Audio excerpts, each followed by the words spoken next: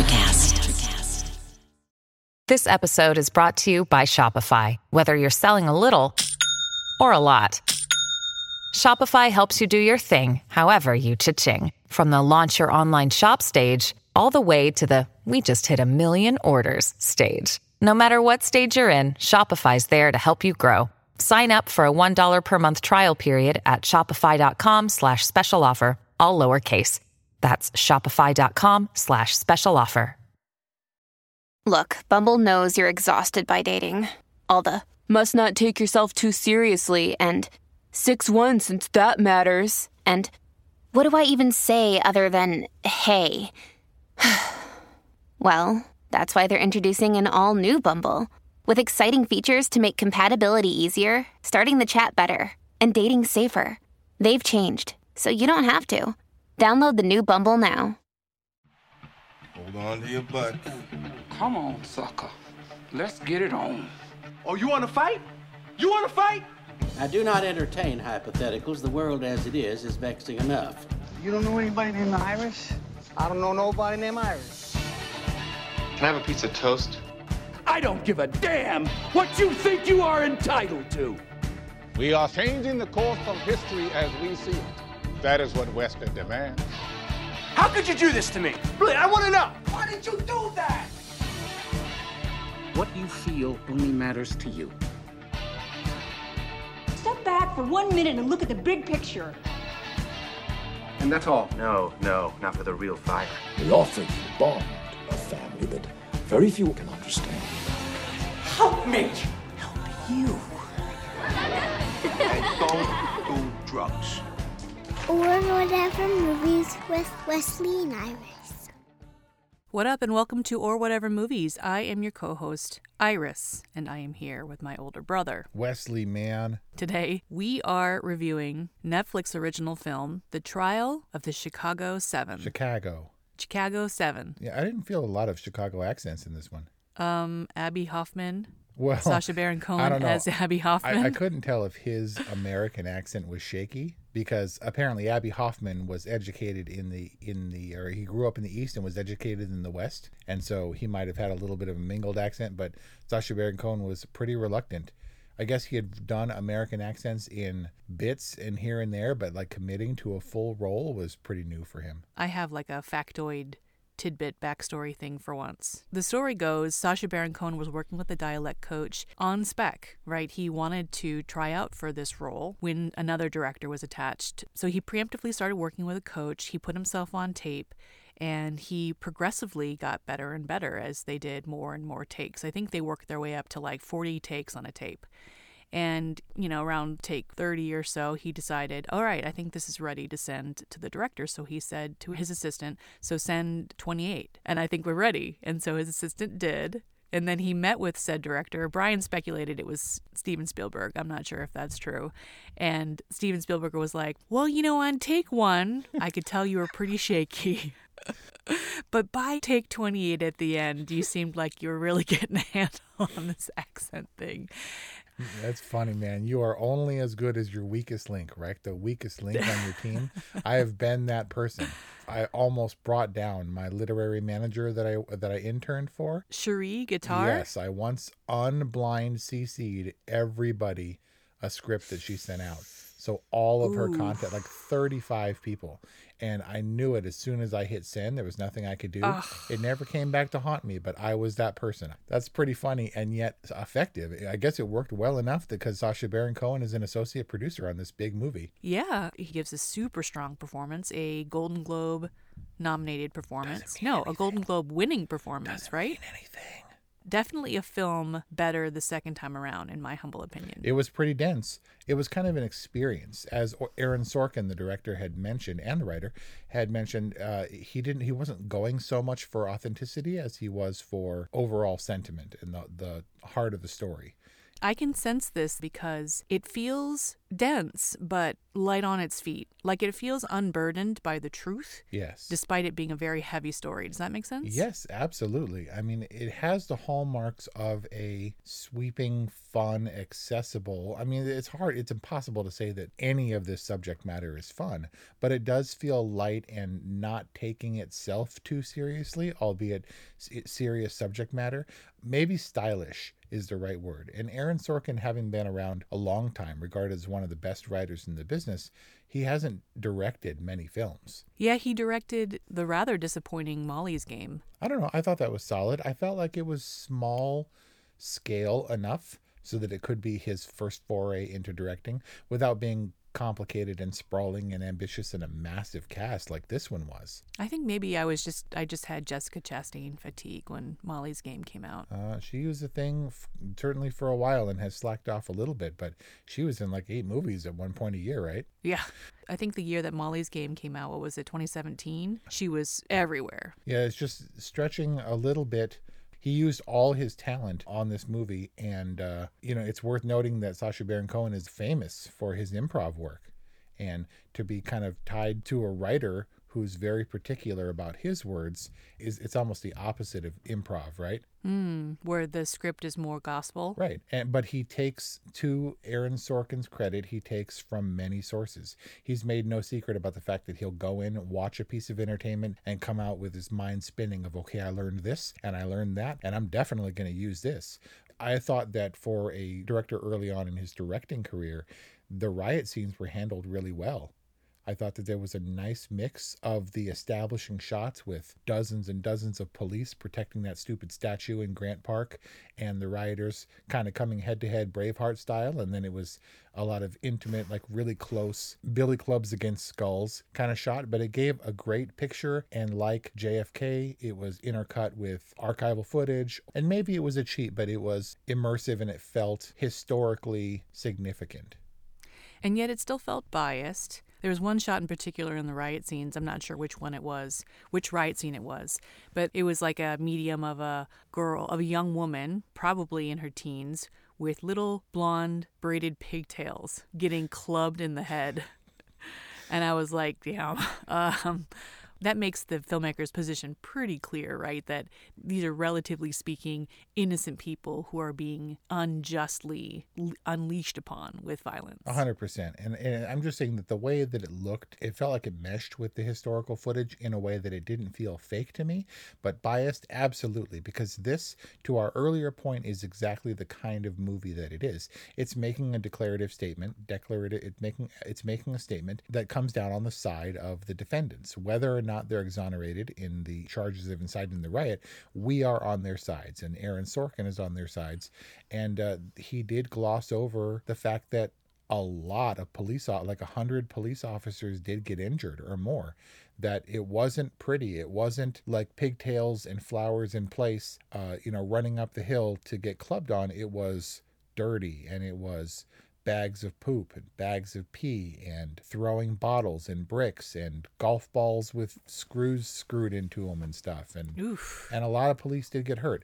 In the film, as far as I recall, no police officers were harmed. And yet people were clubbed. Pigtail Girl was clubbed mercilessly. Old people, Pigtail Girl, like the girl with the flag is kind of inexplicably raped or sexually assaulted. It's bizarre. And so while the police are clubbing Pigtail Girl, other girl is being sexually assaulted and no police officers stop it.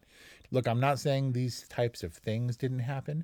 It was just clear what the filmmaker's agenda was. And this is the poetic license we accept with cinema. Not to suggest that these things are glorified or justified in any way, of course, but it was clear that Aaron Sorkin was on the side of the yippies, right? Yuppie hippies? Oh, the Youth International Party. That one, the yippies. Yeah, of which Abby Hoffman and Jerry Rubin are the leaders. Right. Jerry Rubin, my man. How's Gary? Jeremy Strong. What? You just don't have the context for Jeremy Strong. Well, no, but you saw The Big Short recently, so I hope you would have renewed respect for Jeremy Strong.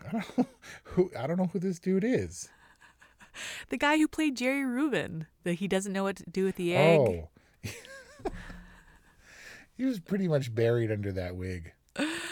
Well, and very much hidden in the shadow of Abby Hoffman, like quite literally. Who towers over him by like 3 feet. Exactly. Yeah, Sacha Baron Cohen is a big dude. I mean, look, I get that like Joe Golev and Ed Red are pretty small dudes, but Sacha Baron Cohen's at least 6'3", right? He's got to be. Yeah, 6'3" and like so lanky. Yeah, and so perfectly paired with Jeremy Strong as Jerry Rubin. With another 3 inches of hair, probably. 3 inches of hair and probably lifts because that was the style of the day.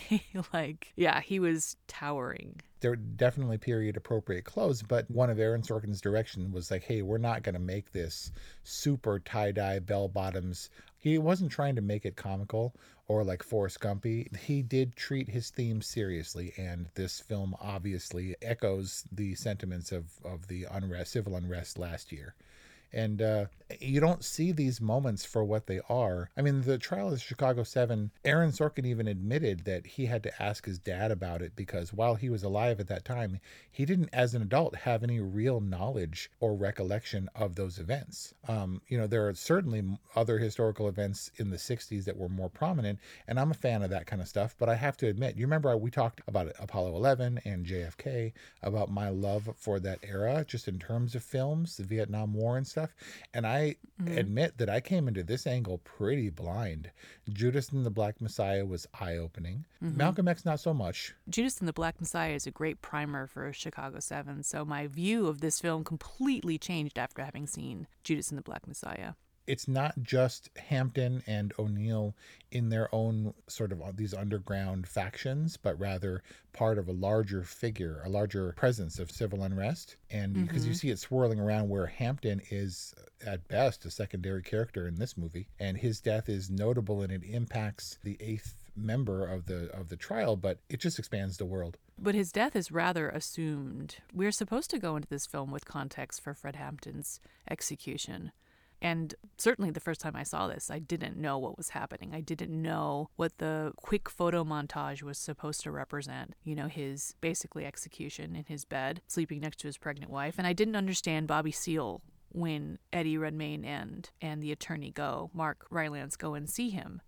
What that was all about. I didn't really understand what happened.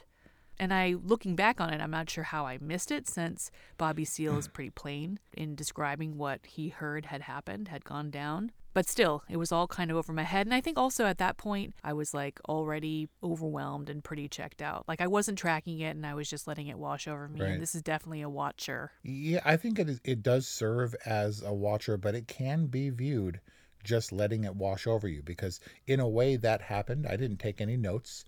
I sort of picked up the pieces later, or I attempted to, and put them together, but it is a lot, and I can see how it can be somewhat off-putting or alienating if you feel like you're outside the know of the historical context. It's really hard to just jump feet first into this 60s civil unrest without the context. Fred Hampton's death might have gone easily overlooked, other than how it affected Bobby Seale and his outburst in the court, because even Bobby Seale, as in this movie, who had other things going on, wasn't exactly clear. He might have been slipped a message, or someone had relayed to him about that Hampton was killed, and maybe even that he was outright murdered and didn't have a chance to defend himself. There was no mention of him possibly having been sedated by O'Neill or the FBI targeting him or anything like that, because he didn't know. And we don't know. We don't have a basis for these historical events with the benefit of hindsight. When they're happening, when the Democratic National Convention is happening, you read in the paper a blurb about civil unrest in Grant Park, and that's it. And you don't feel the historical impact until it's viewed through the lens of history. And I think that knowing that going into it, you can just let sort of history be presented to you on a platter, which I think Aaron Sorkin did a pretty good job of doing. He pulled together all these disparate elements and told several stories, and kind of loosely threaded through this trial that was otherwise kind of uneventful. Like, who cares about the guys who may or may not have incited the riot being exonerated, ultimately, spoiler, except that they hold the threads for all these other stories that paint a picture in general of 60s civil unrest. But there aren't a lot of detours. We stick pretty faithfully to the trial as the spine of this story. Ooh, do we? And that was compelling in itself, but there were a lot of people to keep track of those threads, and so we needed this sort of hub, and we can focus on the fun, goofy participants who are portrayed as bad guys, as opposed to the obvious bad guy of the federal judge, who was so loathsome. It made me, I had to pause the movie and question how a person who was that vile and reviled, apparently, could possibly ascend to a position of power. You and I work in an industry where that happens, seems to happen all the time. It's like the more forceful and brusque you are, the more willing you are to step on other people and to, most importantly, be decisive, you can go anywhere. I'd like to think that that's coming to an end. I hope so. But Judge Julius Hoffman, apparently not a very well-regarded justice, but played so beautifully by Frank Langella. Like, I think he was channeling some... This judge was, like, way more hateful than his Dracula. Man. Who's a legitimate monster, right? This was the real-life monster. Usually it's the lawyers who are blood-sucking. Is a judge just a boosted lawyer?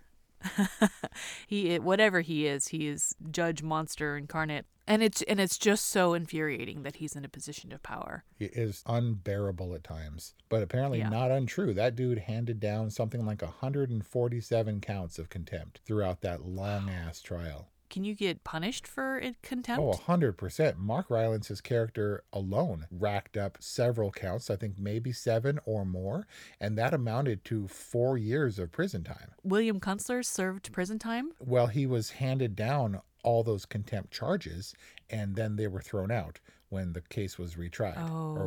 When another judge got a hold of the case, they were like, that's ridiculous. This guy was power hungry and crazy, and threw it all out. It just goes to show, I guess, if you can make something of it from a dramatic perspective, it's not without consequence. You can't just be like, haha, it's funny, I'm disrupting the court. You will go to jail. And that's a bad deal. And for people like Abby Hoffman, that wasn't so much of a concern. I mean, what did he say? It's like second nature to him or whatever, being held in contempt. But yeah, and so for dramatic purposes, you can do those things and it makes it colorful. I don't have nearly the contempt for my country as my country has for me. Yeah. Your brain needs support, and new Ollie Brainy Chews are a delightful way to take care of your cognitive health. Made with scientifically backed ingredients like Thai ginger, L-theanine, and caffeine, Brainy Chews support healthy brain function and help you find your focus, stay chill, or get energized. Be kind to your mind and get these nootropic chews at ollie.com. That's OLLY.com. These statements have not been evaluated by the Food and Drug Administration. This product is not intended to diagnose, treat, cure, or prevent any disease.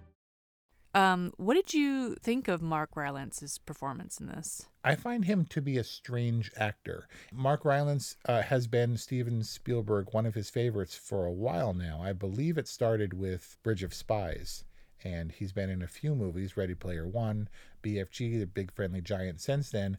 And I find him to be a weird dude. A lot of that comes from his portrayal of Halliday in Ready Player One, where he plays a Wayne's World Garth level character. And I think he's a good actor. He's a good, serious, wearing a suit, understated, yet powerful actor. But this seems like exactly the right role for him because I don't know about his dramatic range. Someone said of Ethan Hawke, it was on Jimmy Kimmel's Mean Tweets, that Ethan Hawke wasn't supposed to be a movie star, but just kind of slipped in under the radar, and people were like, okay. And that's how I feel about the more mature, established Mark Rylance, because he was nobody. Maybe he was a character actor like Christoph Waltz for like decades or something, but all of a sudden on my radar, this dude appeared and suddenly was everywhere. He was in Dunkirk and all these movies, and here he is in a high-profile role. I don't know. I don't know how to feel about him. He's fine. Yeah, I mean, he felt, if this is his only lane, I guess he was right on track. Right on, man. He felt he was an appropriate kind of outsider in his profession to represent this group of outsiders. Yeah. You know, he took it very seriously, but he had a healthy amount of distaste for the system. Like, he could approach it with the right amount of mix of levity and seriousness. I thought that it was a super strong performance. I think basically really strong performances across the board. Like some of my favorites for some of these actors. Like I'm a big fan of Jeremy Strong, and nothing is going to eclipse his performance in The Big Short or in Succession, but this is definitely my favorite performance of Eddie Redmayne, whom I typically don't really have a liking for. And probably my favorite for Joseph Gordon-Levitt. Even though he's great in Inception, this is way more dramatic and just a really great vehicle for him, like a really great mature role for him. So some great actors whom I like in their best performances, in my opinion. He always looks like a little kid to me. He looks like a kid at the big people's table, at the big lawyers table. He's just a little dude. And I got no problem because, like you said, I think in Inception he was great and he was very serious. And while he's a little bit small, I thought he was pretty good at fight scenes, inexplicably. But Ed Red, not altogether that big a dude either. He's a little Harry Potter looking wizard dude, right? But Fantastic Beasts. Well, yeah, but it's the wizarding world of Harry Potter. But Eddie Redmayne makes me laugh because there have been online comparisons where they're like, it's one of those once you see it, you can never unsee it thing. And he has the exact same face without the hair as Felicity Jones. And I wonder if that's part of your contempt. Like they'll do a face match and you're like, that's that uncanny and scary. I 100% believe it. 100%.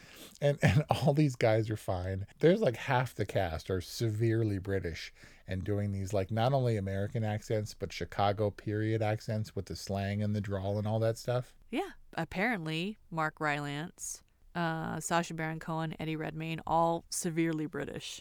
And so another thing about this movie is while it's meant to be historical and while they're not shying away from the darker aspects of history, it is more fun and stylish and peppered with actors that, in my opinion, are recognizable faces. You know that when Frank Langella walks into the room as the judge, you're like, okay, he's going to have a role then. This is not just going to be the judge who overrules the objections or sustains them, right? He's going to have something to say.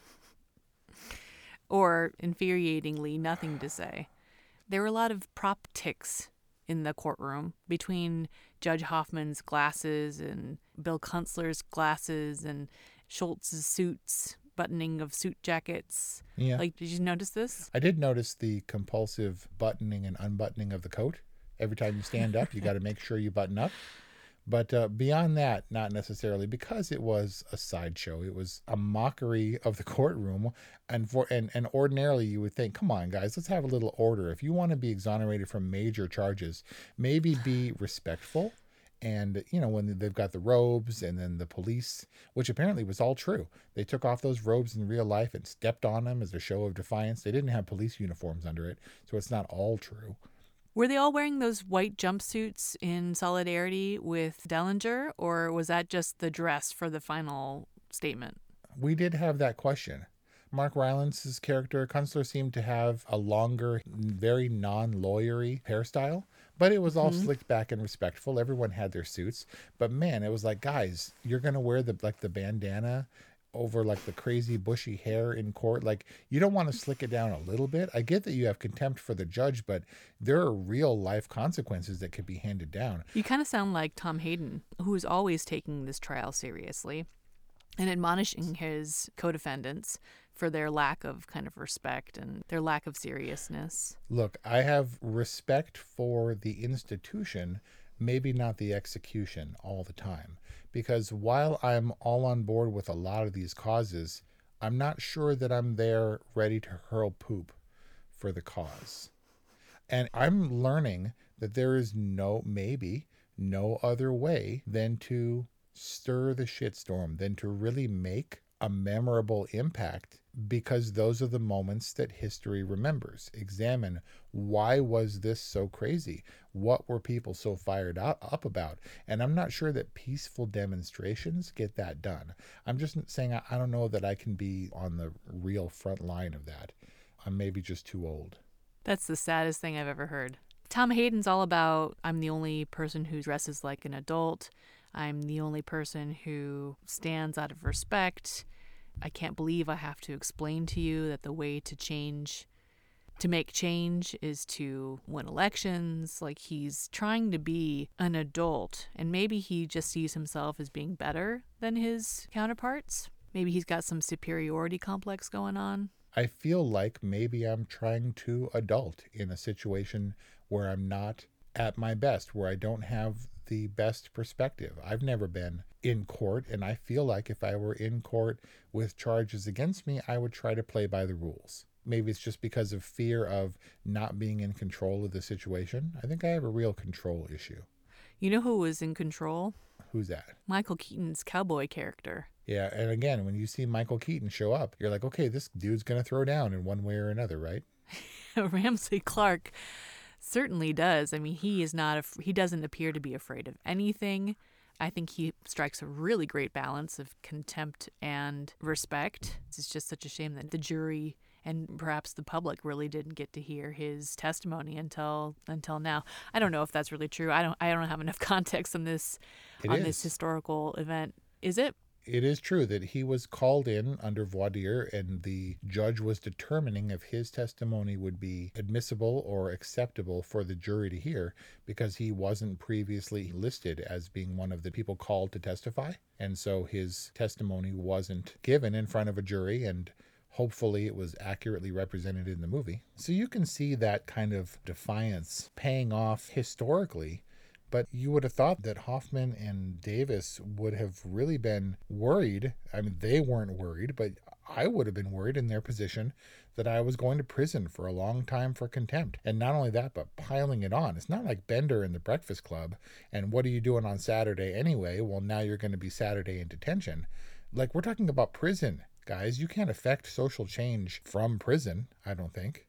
I mean, you probably can, but also you can affect social change by becoming a martyr. I suppose so, if you are like Fred Hampton and you have people watching you for your messiahness and potential martyrdom. But if you're nobody and you're talking trash against the establishment because I ain't gonna take it, man, it's a scary position to be in, I feel like. But at the same time, there were subtext to these, which makes these great characters.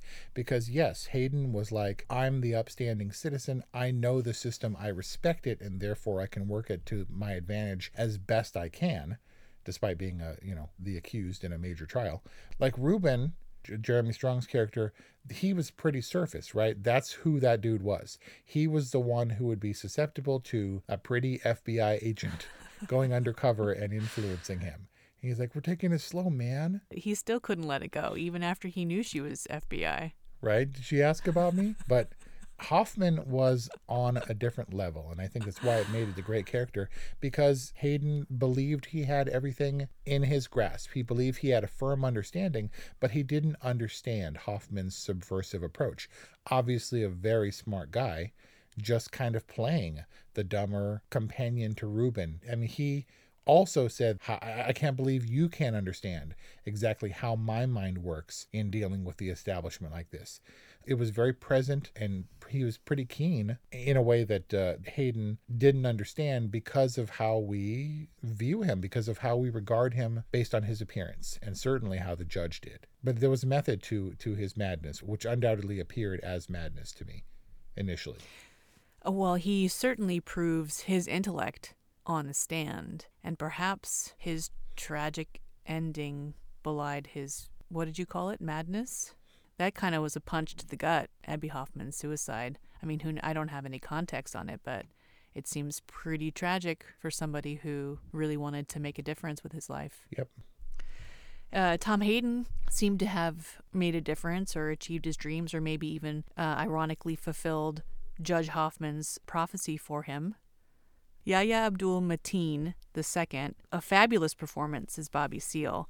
So yeah, it seems like we are in agreement that not only was the story behind the trial of the Chicago 7 important, but it was revealed to us in a way that was compelling, that was immersive, with really great performances.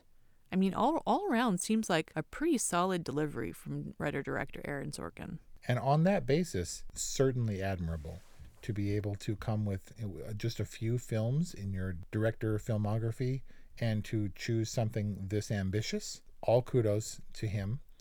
You remember we talked about Judas and the Black Messiah, and that the director stated that he wanted to give this dramatic story and use it as something of a Trojan horse to reveal the story of O'Neill and Hampton to the world, which not a lot of people outside of this sort of movement understood. I didn't know who either of those two people were. And likewise, I didn't know anything about the trial of the Chicago 7. I was a little bit hesitant because we had just seen a Fred Hampton movie. I knew that he factored into this one in some way, and I wasn't sure if we were going to review it because I didn't want to be redundant. We had a Hampton film ready to go, but this was different, and I think it was presented to us in a lighter, more stylish, more engaging way to deliver this relatively small in the scope of things trial. I think of it as kind of JFK light for me, because it wasn't as hard hitting, but editing, the writing certainly is crisp and yet kind of reserved for Aaron Sorkin. I always regarded him as being wordy, on the verge of being just a touch too clever, like the comebacks are a little bit too snappy and too immediate. And this one felt more measured and careful and not quite as quippy, because not everyone was super intelligent, but also it felt real to me and not like, oh, that was profoundly Aaron Sorkin in style.